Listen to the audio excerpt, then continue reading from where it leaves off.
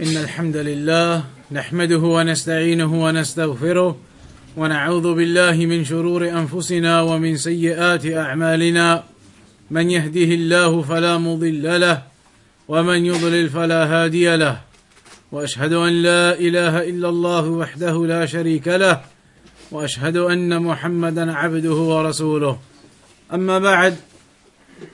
So continuing with Bulugh al-Maram, we're now in the chapter of Al-Masajid, the rules and regulations regarding the Masajid and some of the Sunnah which has been mentioned regarding the Masajid.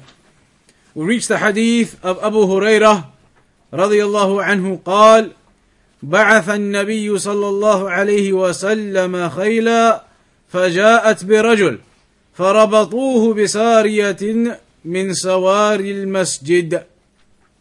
Al-Hadith muttafaqun alayhi. In this hadith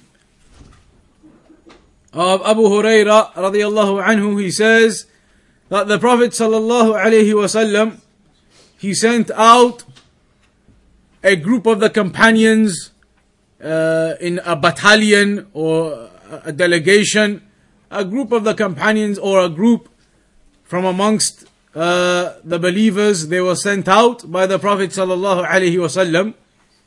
فَجَاءَتْ بِرَجُلٍ. So when they returned, they came back with a man, and he was a disbeliever. Then they tied him to one of the pillars of the masjid. This hadith, that's how Al-Hafidh ibn Hajar, he mentions it, that section of it. It's a hadith which is in Al-Bukhari and Muslim. The story behind this hadith is that Thumama ibn Uthal, who was the leader of the people of Yamama at that time, he was out heading towards Umrah, and he was a mushrik at the time. Thumama ibn Uthal, he was a mushrik at the time, and he was from the heads of the mushrikeen at the time, and he was somebody of status and rank. So he was out on this journey, and he came across a group or a battalion of the believers. So they took him and they brought him back to Medina. The believers, they took him as captive and they brought him back to Medina to the Prophet sallallahu alaihi wasallam. So the Prophet sallallahu alaihi wasallam, he tied him to a pillar from the pillars of the masjid. And then every day the Prophet ﷺ would walk past that individual, Thumama, and he would speak to him and ask him, what do you have, or what is your affair, etc. Until it's mentioned that on the third day, that individual, Thumama, he accepted Islam. He was tied to the masjid for 3 days, and after that 3 days, he actually accepted Islam in any case. He accepted Islam. So it's mentioned that on the third day, the Prophet ﷺ said to the companions, أطلقوا ثمامة. Let him go. Let Thumama go. فأطلقوه فذهب إلى مكان قريب من المسجد فيه ماء. So they let him go, and he went to a place close to the mosque where there was water. فاغتسل وتنظف. So he made ghusl and he cleaned himself. ثم جاء وأعلن إسلامه. Then he came and announced that he is upon Islam. فشهد أن لا إله إلا الله وأن محمدا رسول الله. And he took the testification that there is no deity worthy of worship in truth except Allah, and that Muhammad is the messenger of Allah. وصار مع المسلمين ضد المشركين. And so he became with the Muslims in opposition to the mushrikeen. So this was the story of Thumama when he was taken captive, when he was a mushrik at the time. He was brought back to Medina and he was held in the masjid, held tied to a pillar in the masjid. And then on the third day, he actually accepted Islam and became a Muslim in opposition to the disbelievers. Why would Al-Hafidh ibn Hajar rahimahullah ta'ala mention this hadith, and we are currently in the chapter of the mosques? What's this hadith got to do with mosques? They tied him in a masjid, but what? Disbeliever was in the masjid. The mosque can be used as a temporary detention center. It can be used as? As a temporary detention place. Correct, it's true. So, the hadith, the Shaykh says, فيه ما ساق المؤلف هذا الحديث من أجله في هذا الباب وهو جواز دخول الكافر إلى المسجد. The point of this hadith is to indicate that it is permissible for a non-Muslim to enter the mosque. That's the ruling that Al-Hafidh ibn Hajar wants to highlight from mentioning this particular hadith in this chapter. Because Thumama, at the time when he was brought to the Prophet ﷺ and then he was held in the masjid, he was a disbeliever. Initially he was a disbeliever and he was held in the masjid, entered into the masjid. So this therefore indicates that it is permissible for a non-Muslim to enter the masajid. فالنبي صلى الله عليه وسلم ربط فيه ثمامة وهو مشرك. The Prophet ﷺ, he tied Thumama in the pillar of the mosque whilst he was a mushrik at the time, Thumama. وبقي فيه ثلاثة أيام. And he stayed there for 3 days as a disbeliever at the time. However, the Shaykh says, لكن الجواز ليس على الإطلاق. The permissibility of that, of a non-Muslim entering the masjid, isn't something absolute. It's not something absolute anytime, any place. وإنما إذا كان في ذلك مصلحة. But that is only done if there is some benefit to it. You allow a non-Muslim to enter the masjid where there is benefit. There is some benefit to be had. كأن يرجى إسلامه. For example, an individual who you expect or anticipate he may accept Islam. An individual, maybe you be giving da'wah to somebody you see as receptive, and you consider that maybe this individual, he may accept Islam. It is anticipated he may accept Islam, so you bring him to the masjid. There's a benefit in that. He comes and he sees the masjid, and he sees the believers and how they pray, etc. There's a benefit within that. So that's an example. أو أنه يأتي وافدا إلى المسؤول من المسلمين برسالة أو بسفارة أو غير ذلك. Or for example, if there was an individual who comes as a messenger, particularly in the times of the Prophet ﷺ, where people would come in lengthy distances on horseback, etc., with messages from other nations or from other areas, other tribes, and they may be disbelievers, those messengers who come. So they were permitted to enter the masjid to hand over their messages, etc. فَلَهُ أَنْ يَدْخُلَ الْمَسْجِدِ لِيُبَلِّغَ مَا جَاءَ بِهِ. So that type of person can enter the masjid to put forward that which he has come with in terms of his message. أو أن ولي الأمر يرى ربطه وأسره وسجنه في المسجد. Or as this example indicates, where there is a situation, an individual is kept captive in a masjid, a criminal. Some individual may be a criminal or something of that nature, so the leader of the believers considers it to be appropriate to hold him captive in the masjid. That clearly with the example of this hadith. أو أنه كان مهندسا أو بناء أو عاملا يعمل عملا في المسجد فهذا لا بأس به. Or if it was a worker, a builder, a worker, an architect, a plumber, some individual needs to fix something in the masjid, and the only individual who's able to do it, or the worker who comes, is a non-Muslim, then it's permissible, of course, for him to enter the masjid and to fix the affair that requires fixing, plumbing or heating or whatever it is, building work, architecture, whatever that job might be. An individual can come in and do that job within the masjid and leave. That is permissible. فالمشركون كانوا يدخلون على رسول الله صلى الله عليه وسلم في المسجد. It's mentioned that the mushrikeen, they used to enter into the masjid. They used to enter the masjid where the Prophet صلى الله عليه وسلم was. دخل عليه نصارى نجران. The Christians used to enter the masjid. The Christians of Najran. وَدَخَلَ عَلَيْهِ ثُمَامَةً. And in this hadith we have the example of Thumama. And also Adi ibn Hatim is mentioned in some narrations that he entered the masjid whilst he was still not upon Islam yet. وَدَخَلَ عَلَيْهِ خَلْقٌ كَثِيرٌ مِنَ الْمُشْرِكِينَ. And many of the polytheists of that time, the mushrikeen, they entered the masajid for various benefits that were to be had from that. So this indicates the permissibility of a non-Muslim entering the masjid. There is no issue in that, with the scenario that there is some benefit behind that, with these types of examples that have been given. فدل على جواز دخولهم إلى المسجد لحاجة. So this indicates the permissibility of them entering into the masjid due to some need. وهذا ما ذهب إليه كثير من أهل العلم كشافعية والحنابلة. And this is what many of the scholars have said.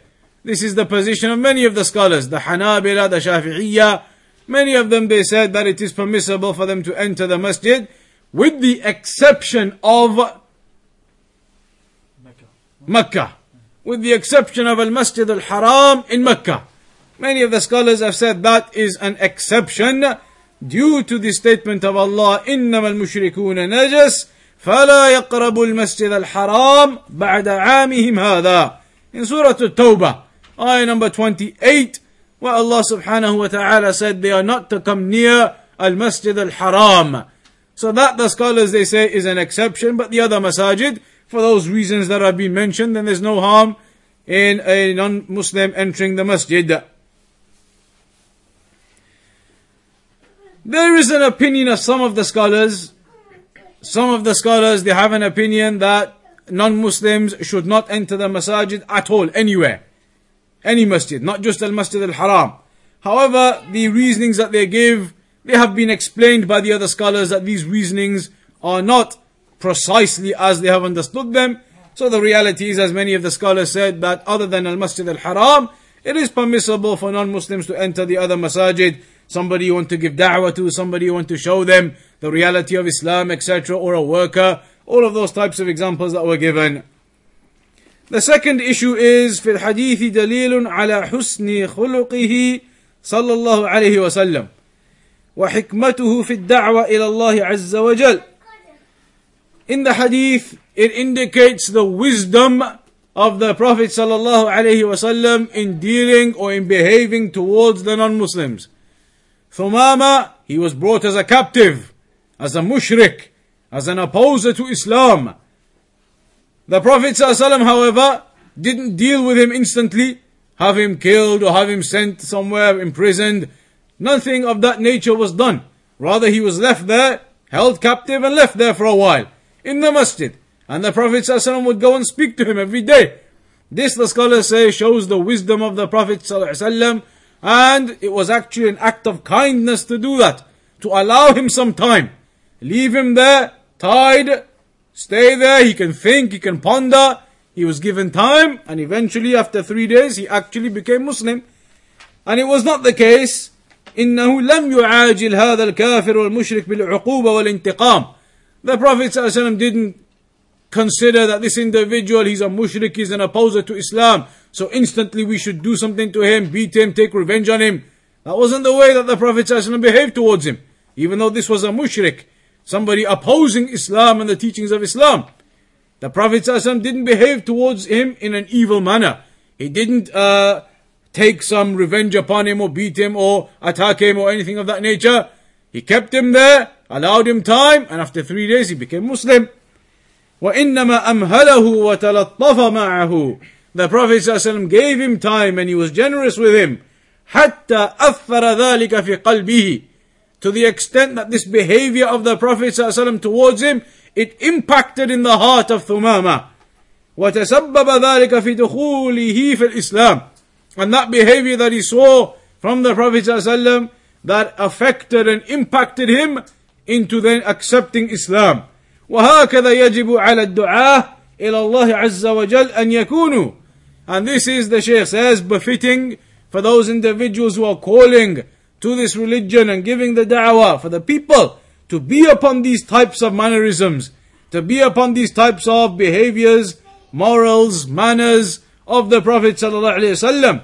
أن يكونوا على خلق الرسول صلى الله عليه وسلم في الدعوة والتلطف مع المدعوين والرفق بهم. That the people, they should be upon the characteristics of the Prophet sallallahu alaihi wasallam in his kindness and generosity in speaking to the people and giving the da'wah and showing that lenience to them, even the disbelievers, the mushrikeen, to have that attitude in order to accept, or for them to accept Islam and to see the reality of it.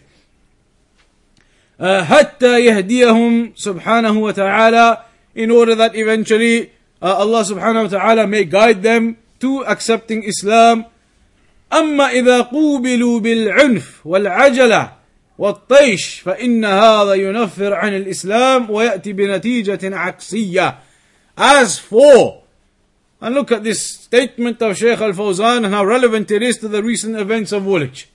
He says, as for an individual who behaves towards the disbelievers in a rash manner, with severity and with hastiness. These are the words used. Al-ajala, hastiness. At-taysh, like rash and chaotic and not thinking about things. Bil-anf, with severity and harshness. A person behaves in this kind of way with the non-believers, then that is going to cause them to run away from Islam. وَيَأْتِ بِنَتِيجَ عَكْسِيَّةٍ, and you'll end up with the opposite effect. Rather than calling the people to Islam, they will be running away from Islam because of what they see in terms of this rashness and chaotic behavior from some of the individuals. And that's what you see, as we mentioned last time, from those individuals now, the takfiris, the khawarij, and those who have been influenced and affected by their methodology. All those individuals now, Anjam Chowdhury and Abu Hamza and Abu Qatada and whoever it might be, Umar Bakri, all of them have these characteristics in them. This harshness, this hastiness, this rashness, this chaotic mind. They all behave in this way, and so their actions end up in exactly what the Shaykh says here, in the opposite effect. Their actions don't bring anybody to Islam, they cause everybody to hate Islam. And so the Shaykh says a person should behave in the mannerisms of the Prophet ﷺ, not in the mannerisms of these individuals who have no intellect and no wisdom in how they behave. المسألة الثالثة: في الحديث دليل على مشروعية السجن والإيقاف إذا كان في ذلك مصلحة، فالنبي صلى الله عليه وسلم أوقف هذا الرجل وسجنه وربطه في المسجد. Indicates the permissibility of holding somebody in captivity or holding them, imprisoning them, if there is some benefit behind that. Here there was a benefit to imprisoning and holding Thumama, in showing him those manners afterwards and speaking to him. Then eventually he actually accepted Islam. So this indicates the permissibility of that act also in the hadith. But the main purpose of it was to indicate that non-Muslims can enter the masjid. It shouldn't be thought by an individual that it is haram for a non-Muslim to enter the masjid, impermissible. That is not the case. Under those circumstances where the benefits are, etc., then it is permissible for a non-Muslim to enter the masjid. Then, وعنه رضي الله عنه أن عمر رضي الله عنه مر بحسان ينشد في المسجد فلحظ إليه فقال: قد كنت أنشد فيه وفيه من هو خير منك. متفق عليه. This hadith, which is in Al-Bukhari and Muslim, it narrates that Umar ibn al-Khattab, he saw Hassan in the masjid reciting some poetry. He mentions that Umar radiyallahu anhu, he walked past Hassan in the masjid, Hassan ibn Thabit al-Ansari, who was reciting some poetry. فَلَحَظَ إِلَيْهِ, so he observed him. He made him aware that he's observing him in this, as if to reject this act of his. So when Hassan noticed that Umar ibn al-Khattab radiyallahu anhu has made an observation upon him for reciting this poetry, he said to him, قَدْ كُنْتُ أُنْشِدُ فِيهِ, he said, I used to recite this poetry in the masjid, وَفِيهِ مَنْ هُوَ خَيْرٌ مِنْكَ, and there used to be in the masjid somebody who is better than yourself, i.e. the Prophet Muhammad sallallahu alaihi wasallam. And that hadith is in Al-Bukhari and Muslim. This therefore, the Shaykh says, indicates هذا أيضا مما يجوز في المسجد وهو إنشاد شعر. This is something again which is permissible in the masjid, and that is the recitation of poetry. فيجوز إنشاد الشعر في المسجد فقد كان حسان بن ثابت الأنصاري شاعر الرسول صلى الله عليه وسلم. Hassan ibn Thabit al-Ansari, he was the poet of the Prophet صلى الله عليه وسلم. والذي دافع عن الرسول صلى الله عليه وسلم وعن الدعوة دفاعا قويا, and he used to defend the Prophet صلى الله عليه وسلم and the da'wah with a strong defense. فقد كان ينشد الشعر في المسجد على al-hadirin.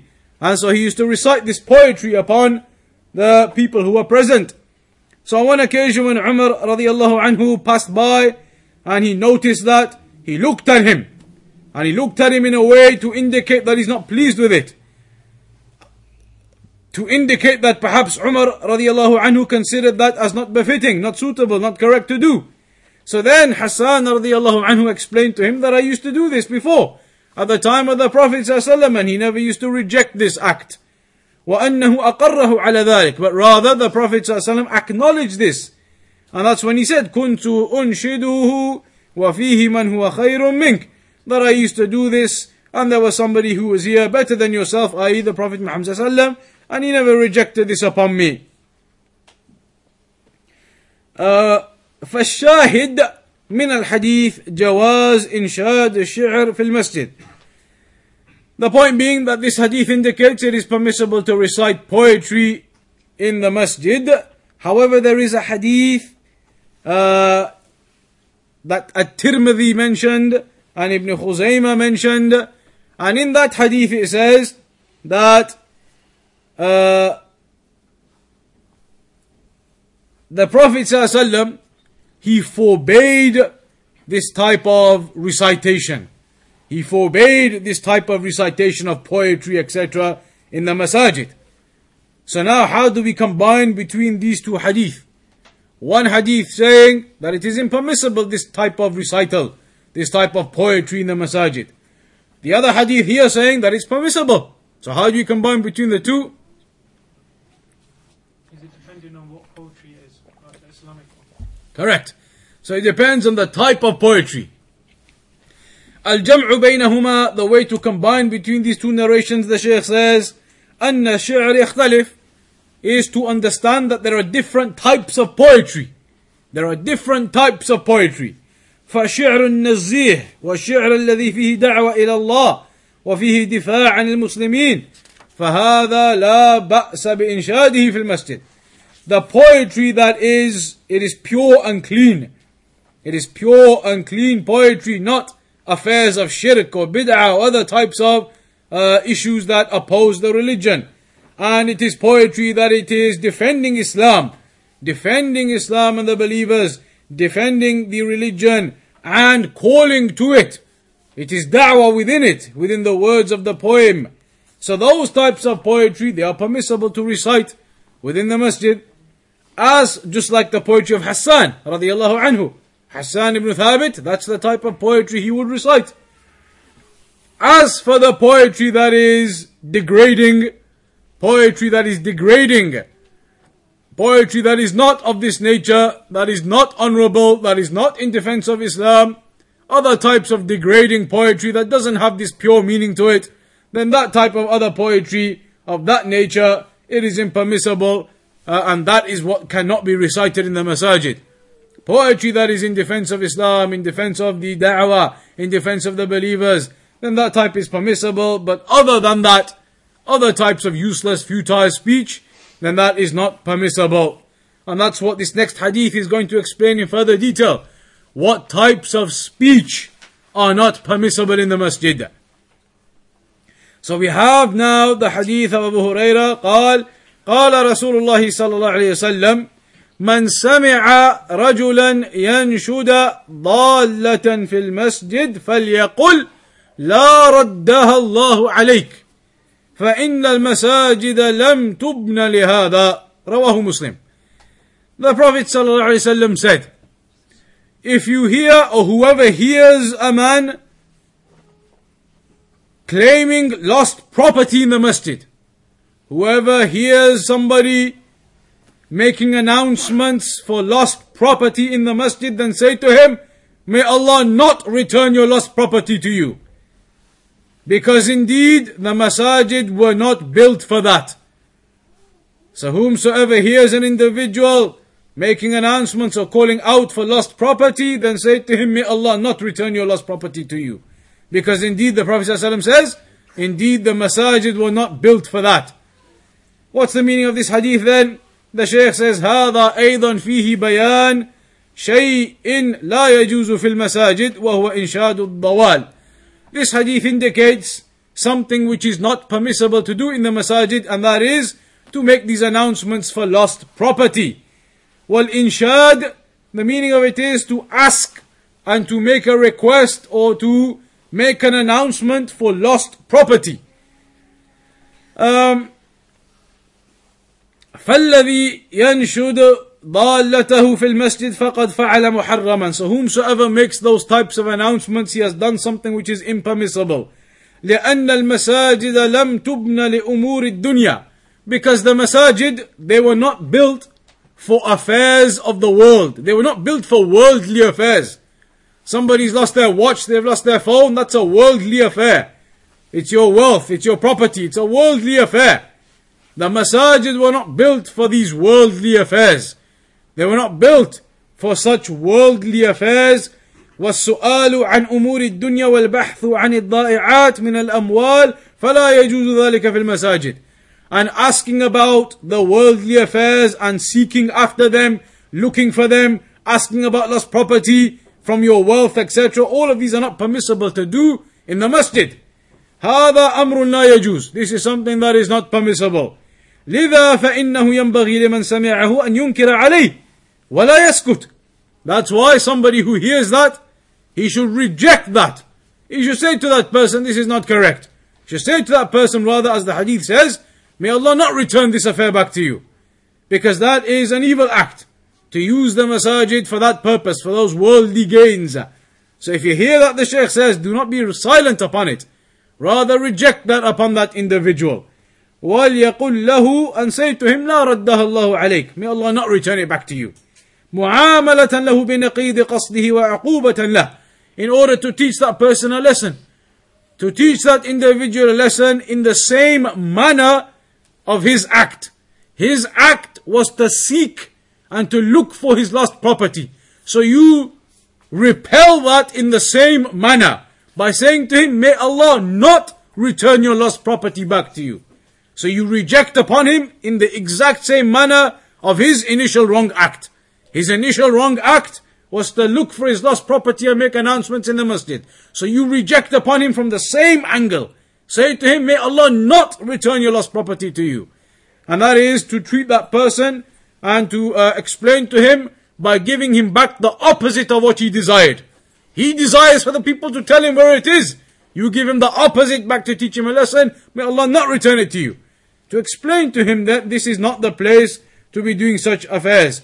فهو إنما سأل عنها في المسجد لأجل أن ترد عليه فيدعى عليه بنقيض قصده وعقوبة له ثم يبين له الحكم فيقال له فإن المساجد لم تبنى لذلك. Then explain to him, the Shaykh says, explain to this person that the masajid were not built for announcements on lost property and this watch and this phone and this wallet and whatever it may be. The masajid were built for the worship of Allah upon tawheed. They were not built for worldly affairs. They were not built to look for your lost property or your wealth. They are worldly affairs and they are not permissible in the masjid. And the masajid were not built for those purposes. فدل هذا الحديث على منع إنشاد الضوال في المساجد. So this hadith indicates that it is impermissible to seek lost property in the masajid. يعني السؤال عن الأشياء المفقودة, i.e. asking the people if they've seen any of their lost property, etc. لأن هذا فيه امتهان للمساجد. Because within that act of an individual coming and seeking lost property, it's a degradation of the masjid. امتهان للمساجد. It's a degradation of the masajid. That is lowering the status of the masjid. To come and use that masjid for some worldly affair. For £20 in a wallet that's gone lost. For a phone worth £50 that got lost. That's degrading the status of the masjid to come and use it for looking for these worldly losses or possessions or items that an individual has lost. وَدَلَّ عَلَى إِنْكَارِ الْمُنْكَرِ. The hadith also indicates the principle مَنْ رَأَى مِنْكُمْ مُنْكَرًا فَلْيُغَيِّرْهُ بِيَدِهِ فَإِنْ لَمْ يَسْتَطِعْ فَبِلِسَانِهِ فَإِنْ لَمْ يَسْتَطِعْ فَبِقَلْبِهِ. That whomsoever sees an evil from you, then change it with his hand. And if you are unable, then with your tongue. And if you are unable, then with your heart. So this is changing or rejecting that evil, enjoining the good and forbidding the evil. That you clarify to this individual, you shouldn't be making these types of announcements in the masajid. Your worldly possessions are one thing, the masajid is another. Worldly possessions and looking for them is not suitable to be done in the status of the masajid. Then after that, another affair which is mentioned also from the hadith of Abu Huraira radiyallahu anhu. Something else that is impermissible to be done in the masajid. قال رسول الله صلى الله عليه وسلم, he said that the Messenger of Allah صلى الله عليه وسلم said, إذا رأيتم من يبيع أو يبتاع في المسجد فقولوا لا أربح الله تجارتك. أخرجه النسائي والترمذي وحسنه. Abu Huraira radiyallahu anhu narrates in this hadith that the Prophet sallallahu alaihi wasallam said, if you see somebody selling or buying in the masjid, then say to them, may Allah not make this business of yours profitable. Say to them, may Allah not make this business of yours profitable. If you see an individual buying or selling in the masajid. So in this hadith now, the Shaykh says, if you see an individual buying, yabi'u, أو يبتاع, i.e. yashtari, buying or selling, yabi'u, selling, and yabta'u, buying. If you see an individual doing that, then make this dua against them in rejection of this act of theirs. May Allah not make this business of yours profitable. This therefore indicates that if that's what we've been taught to do, when we see somebody buying and selling in the masjid, then it indicates the impermissibility of buying and selling in the masajid. فَدَلَّ عَلَى النَّهِ عَنِ الْبَيْعِ وَالشِّرَاءِ فِي الْمَسَاجِدِ, indicates the impermissibility of buying and selling in the masajid. وَهَذَا يَعُمُّ جَمِيعَ أَنْوَاعِ الْبَيْعِ. The Shaykh says this incorporates all types of buying and selling, all types of trade. لذا ينبغي أن تجنب المساجد أمور الدنيا. That's why it is befitting that the masajid are kept free of any worldly acts, any worldly behavior. And buying and selling, that's part of your worldly acts and your worldly behavior, looking for wealth, looking for profit, your business, your trade. Those types of things the masajid should be kept clean from. Buying and selling should not be conducted in the masajid. It is impermissible to do so. Even to the extent the Shaykh says, حتى الكلام في أمور الدنيا. Even sitting in the masjid and talking and having conversation about worldly things. Sitting in the masjid and talking and having conversation about worldly things, again, it is not something that is correct to do. وقد ذهب بعض العلماء إلى أن عقد البيع في المسجد لا يصح. Some of the scholars have even said that if you buy and sell in the masjid, the contract is not correct. The contract is invalid. If you buy and sell in the masjid, that buying, the person was bought and the person was sold, the item, the money that's been exchanged, all of that is invalid. The one who does it in the masjid. That trade, that selling of the item and taking of the money, it's invalid if it occurs in the masjid. Some of the scholars even put that ruling upon it. Because as you're aware, buying and selling, it's one of those matters of fiqh that are mentioned. And in fact, later on in Bulugh al-Maram, there's a chapter on it. What are the rules and regulations of buying and selling for that buying and selling to be a correct contract?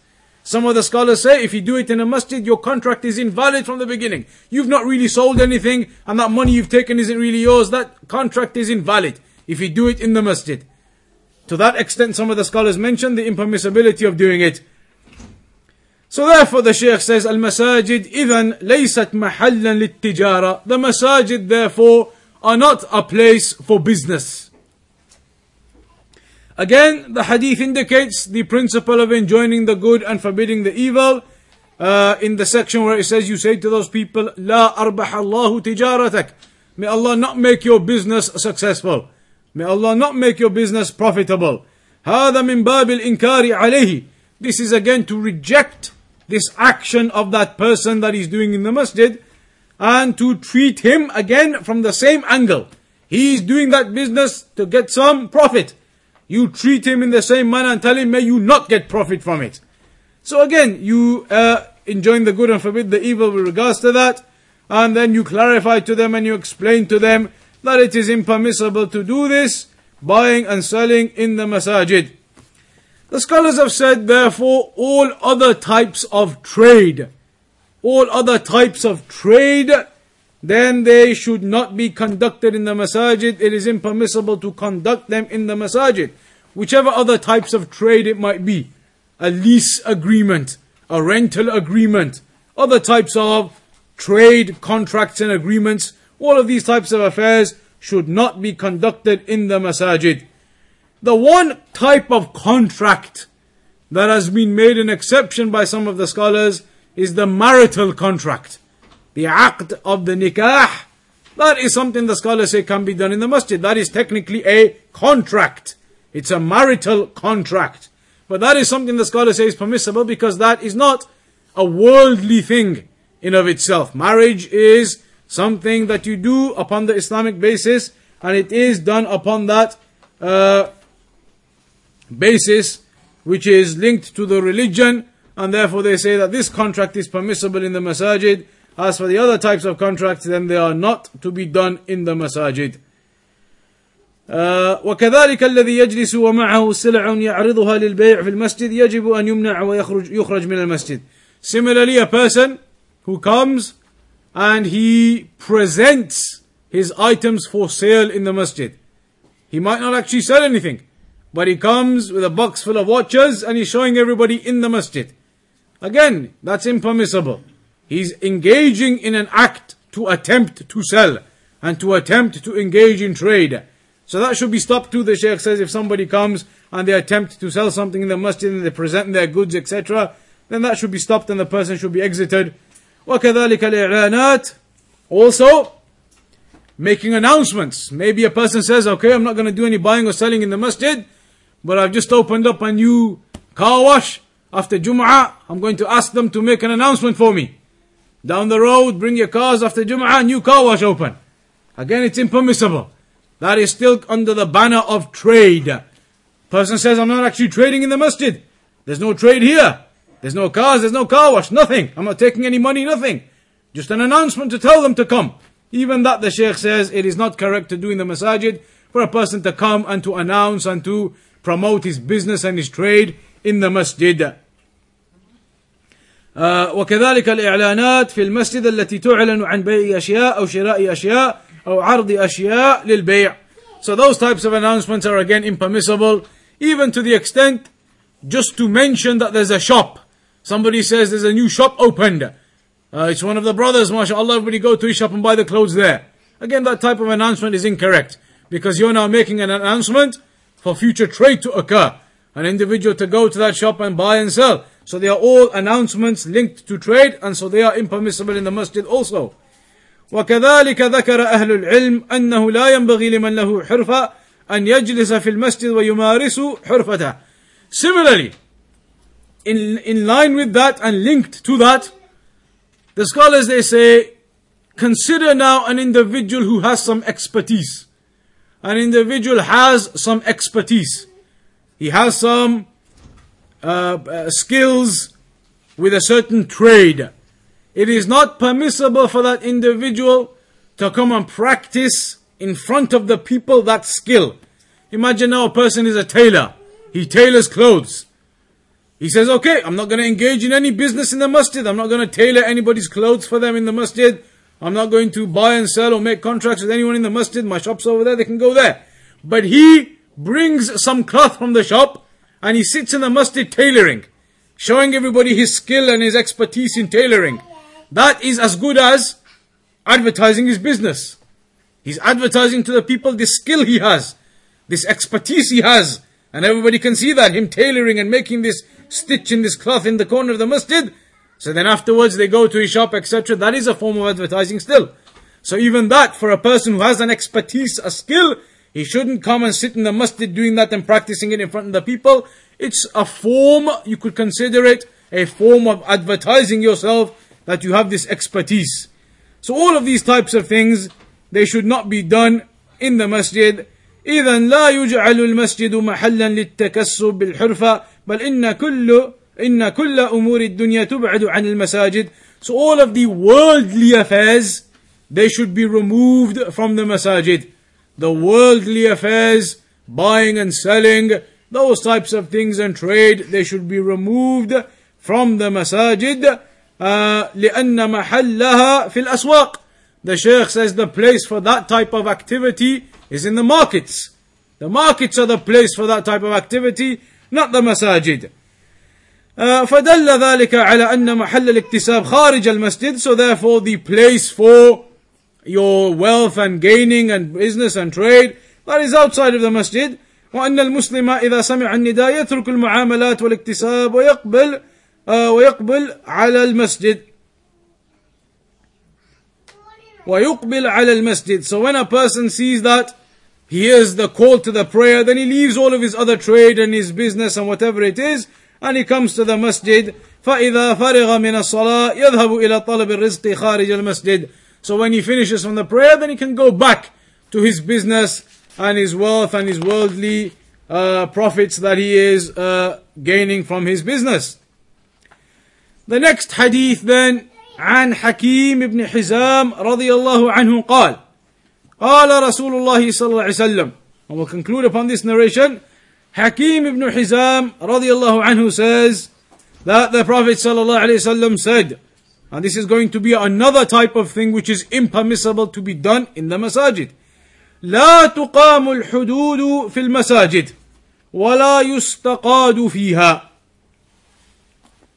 This hadith says that the carrying out of penalties, Islamic penalties, the chopping of the hand, the whipping of an individual, those Islamic penalties, they should not be carried out in the masajid.